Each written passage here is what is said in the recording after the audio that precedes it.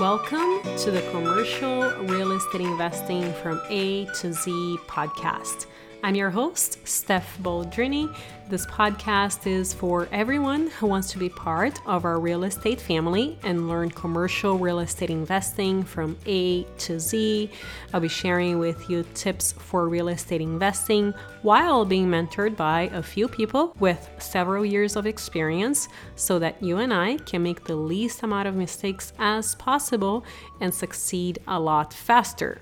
My goal is to keep things very straightforward because I value your time and you are here to learn. With that, in the last episode, I covered what I think is going to happen with the economy during this crisis and how that can impact commercial real estate prices in the next several months. And in this episode, we are also covering quite a few topics related to the state of the industry. We are interviewing Deirdre Woolard. She is a writer and editor for Million Acres with 2 decades of experience covering all aspects of real estate.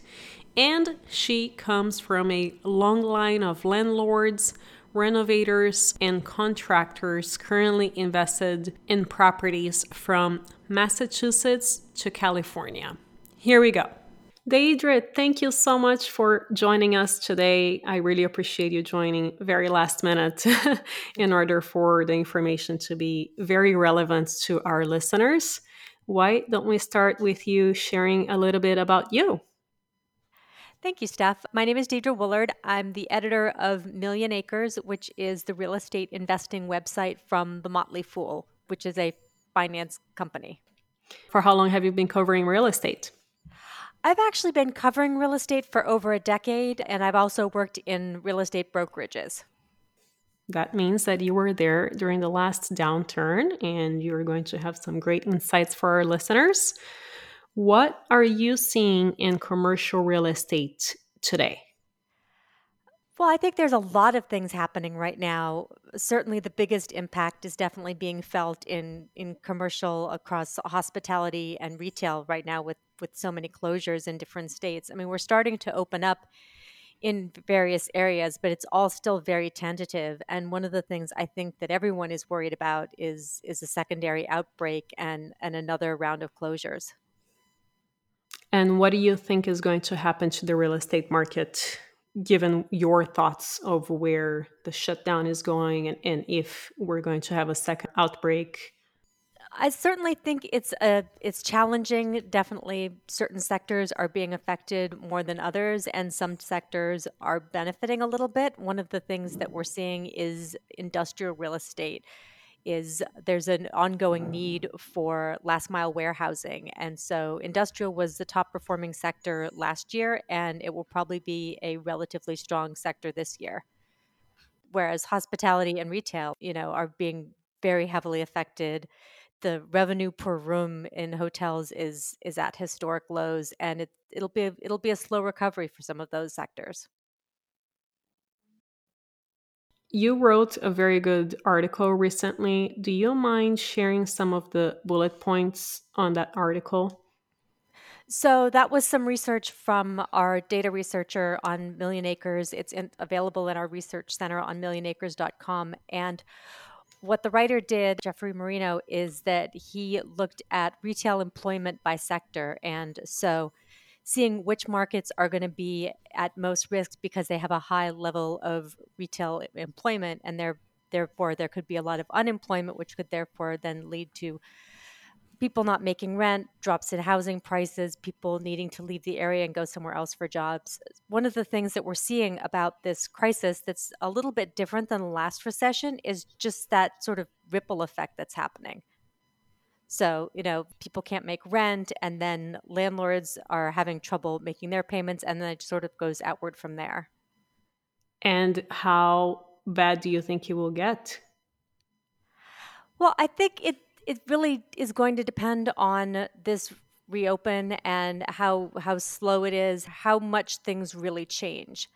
And of course the vaccine. I mean, I think one of the things that everyone is talking about right now is if there is a possibility of a vaccine, or I've also heard of immunity certificates, but that's also certainly risky because we wouldn't know necessarily if immunity is total. Exactly.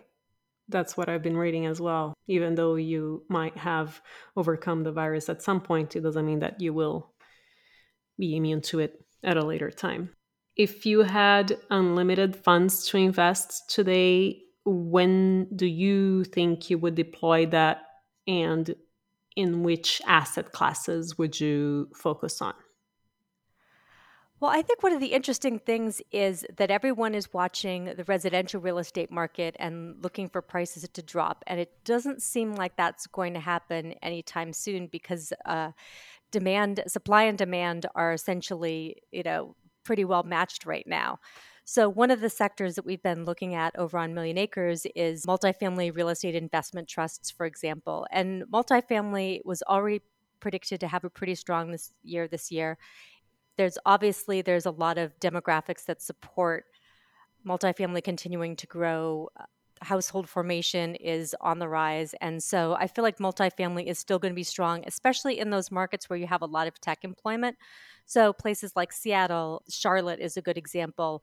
The southern states have really seen a lot of people moving in. And so when you have that high population, those are good spots for multifamily. So you would invest in industrial and multifamily. Is that Yes, fair to absolutely. say? Yeah. Okay. In the tech hubs. Definitely looking at the tech hubs, looking at where people are moving to, looking at where there is a younger population. Okay. What do you think will happen to the retail sector? I think retail is an interesting sector because there's different parts of retail that will be strong and different parts that will suffer more. So, one of the things that's happening right now is Simon Property Group is reopening up some of their malls. And so, as they're doing this, they're starting to put different rules in place in terms of how many people you can have in the mall or in an individual store, and having hand sanitizers available and things like that. So, one of the things that we're watching right now with retail is what does the new retail look like? How much foot traffic can you have in a store, and how much foot traffic do you need in order to pay your rent? One of the things that's been certainly very interesting over the past month is to see how many of these bigger retailers stopped paying rent or partially paying rent. Cheesecake Factory stopped paying rent in April. I know the Gap had stopped paying rent. So the large malls are definitely having difficulty. But one of the things we're also looking at is smaller retail, so single store, like strip mall type of locations. Those are actually still doing fairly well. I mean, you have some things like gyms, which are closed, but we're also seeing stores like 7-Eleven, CVS, Walgreens. Those have actually benefited during this crisis. So those are strong places for leases. And if tenants are not paying rent, that will definitely hurt a ton of landlords who will therefore potentially go into foreclosure because they cannot pay their mortgage. Well, one of the factors there too is if they can get a PPP or an EDIL loan. So there was the first round of funds that came out from the CARES Act, and a lot of people applied for it. You've probably seen some of those articles about loan shaming when some of the bigger retailers or bigger restaurant chains took a loan and then had to give it back. So there's a Mm-hmm. little loan shaming going on, but for the smaller sort of mom and pop retail, those loans are a lifeline right now, and are actually helping some of these stores stay afloat. Yeah, I don't know much about these loans and how long they will be able to help these stores survive. Let's hope they will be able to survive for the long run, but I'm just a bit concerned for these mom and pop stores for sure. Yeah, it's definitely harder for the smaller landlords. And one of the things that we're seeing with larger retail locations is that some large companies are also using their real estate as collateral. An example of that is Macy's. Is that in getting loans, they can use the value of their real estate. So Macy's owns real estate? Macy's actually owns a lot of real estate, including their giant flagship Herald Square location in New York. Oh, okay. That's Yeah. awesome. Let's move to REITs, real estate investment trusts? Do you have any thoughts of what is going to happen to them? It has been a wild ride for real estate investment trusts over the past month or two with the stock market. So, one thing that usually happens in a downturn stock market is that the real estate investment trusts tend not to take as big a hit just because real estate tends to be a more stable and slow moving part of the stock market, whereas something like tech tends to go up really high and then down. But this Mm-hmm. time, because a lot of those real estate investment trusts are tied to places that have been closed, those real estate investment trusts have also been hit. So, Simon Property Group, which is the mall retailer I mentioned earlier, or some of the ones that are tied to restaurant chains, things like that, they've been really impacted by this. And so it's been a much slower journey for them.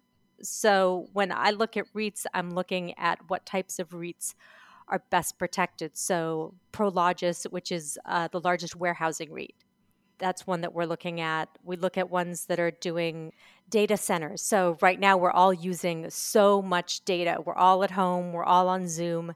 And so data center REITs are real estate investment trusts that invest in those data centers that basically house all our data and those giant computers that keep all of this zooming running. So those are a good thing to look at as well.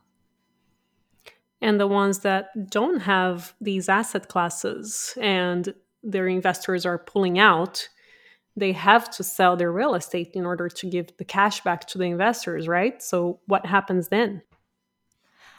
I think that is a concern for the hospitality REITs because they don't have any income coming in. And so that may be a concern. Are we going to see some hotels close? Possibly. I think one of the things that is really sort of uncertain right now is how much is behavior changing. So we've all changed our behavior temporarily, but are we going to be changing our behavior permanently? So, and a Hmm. lot of that comes back to that idea of a vaccine and how comfortable and safe we feel, even with something like Airbnb. So, will people feel safe staying in people's houses? Will there need to be a day off in between guests or something like that to keep people safe and to sort of make people feel more secure? Because a lot of this is about psychology and how we feel about the places that we go. So, will we feel safe in a movie theater with hundreds of people? Will we feel safe at sporting events? And so, all of that connects back to the real estate. Exactly. Well, very interesting. It seems like a lot will be to be determined. Yeah, there's definitely a lot to be determined, but there's also, I think one of the things that's important is to just keep an eye on the unemployment numbers, keep an eye on the jobs that are being created. I feel like this is also an opportunity in the real estate industry. Is one of the things that we're seeing is how much real estate agents have increased their use of technology and increased their ability to do things virtually, whether it's virtual tours or using drones or doing document signing online. One of the things that has come out of this is that there's a lot more remote online notarization. Before all this happened, you could only do remote online notarization in about 23 states. And now more states have temporarily allowed it and may allow it permanently. So the good thing about this is that we're seeing it's pushing real estate in a way to be more technologically adept and finding out what we really can do without needing to be together in the same space. That is a very good point. Real estate has always been a lagger in the technology A lot world. of So, paperwork. And I think one of the things we're learning is that we don't have to have all that paperwork. very true. Exactly. Is there anything else that you think is important that our audience should know? Well, another sector that we're looking at that I find really fascinating is office space and co working. And so there's a lot of debate right now about what the future of work looks like and if co working will continue to be popular, and if so, what shape it will take. And one of the things that is being debated is whether or not you will need to have more space or less space per person. Because in the past few years, the amount of space per person in an office has gradually gotten smaller and smaller, partly due to this open floor plan offices.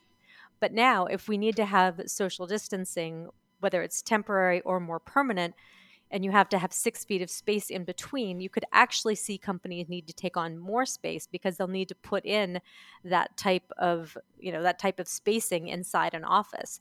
So we may actually see some companies needing to reconfigure their spaces. And another question that I have there too is with regard to remote work. Certainly, a lot of companies have let their employees work remotely now. And so, even the ones that were resistant to it in the past. So, we may see some companies doing some sort of staggered situation where certain people come in one day and don't come in another day, or just more flexibility. So, that may change the office landscape as well. Yeah, that's a very good point. A friend of mine that works at Apple says that that's exactly what they will do. One day, one group can come in, the other day, the other group will be able to come in. So that'll be interesting to see if it will either have companies rent less or more, as you said. And I have no idea what will happen. I think it will definitely depend on the company. And I think some of this is absolutely temporary and some of this may be more permanent. One of the things I think about is the types of things that happened after 9/11 and how the country sort of changed and we felt unsafe in certain areas. There were certain behavioral changes that shifted from 6 months, maybe a year, and then gradually things sort of got back to normal. And I suspect, depending on how long this particular crisis goes and whether or not there is a secondary outbreak in 6 months, I think that some behaviors will change permanently and some will sort of change temporarily and then gradually we'll go back to the way we were. I agree with you there too. Thank you so much, Deidre. That was very useful. I really appreciate you spending the time with us today. Thank you. I love talking about this stuff. As always, Deidre's information will be under show notes, and make sure to join our Facebook group to continue the conversation at facebook.com/groups/Monte Carlo REI. This link is also under show notes, and I will see you next time.